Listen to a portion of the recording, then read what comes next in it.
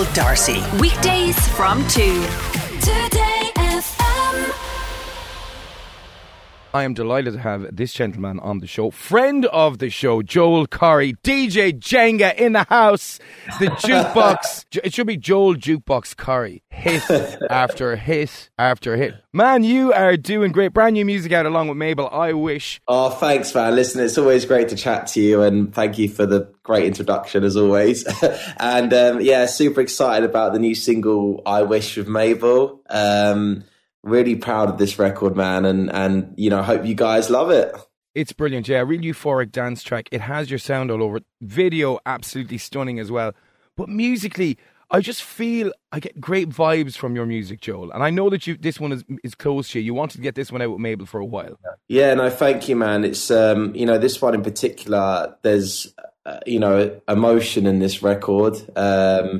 It's a record that I kept going back to. Like you said, I've wanted to get this one out, and I've wanted to work with Mabel for so long as well. And I feel like, you know, the timing now, though, is perfect for I Wish to come out. It's a very wholesome record.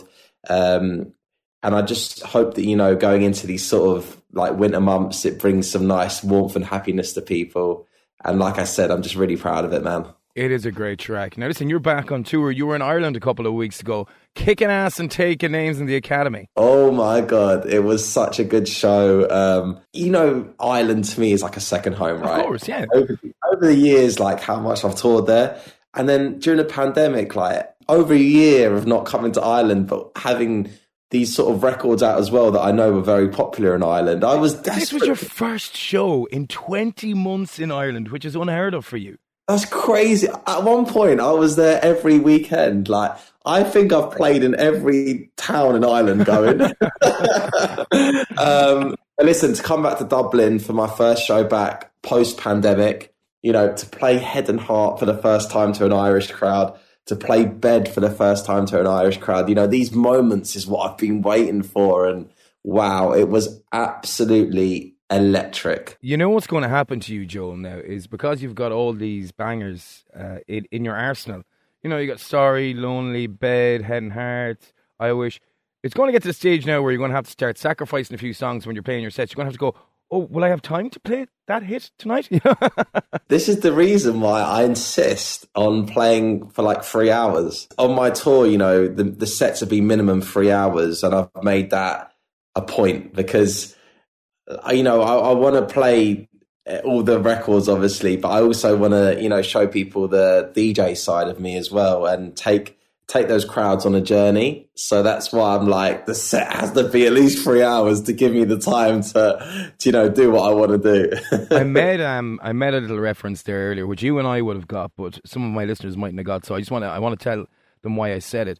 Your brother used to call you DJ Jenga when you were younger because all DJs are falling down, but Jenga's always rising. Oh my God. That was literally like, my brother was an MC, right? And that was back in the days when we were doing the garage music. And that was his little sort of like bars he used to spit when I was DJing. It's just so, if he heard this now, he'd be absolutely laughing. I'm going to have to tell him after this call. Yeah, I'm loving that though, because I do think it's very true to your sentiment. And like, I've known you for quite a while now. And I've always said this to you, Joel, I admire that no pain, no gain. I don't think people realise how much you sacrificed. You know, you played in pubs where there would be no one there and it's demeaning. And then now you're playing to big stadiums full of people. And it just goes to show that, you know, and you have sacrificed a lot for that. Up at 6:30 in the morning training, doing things, you know, giving up some of your personal life. It's hard.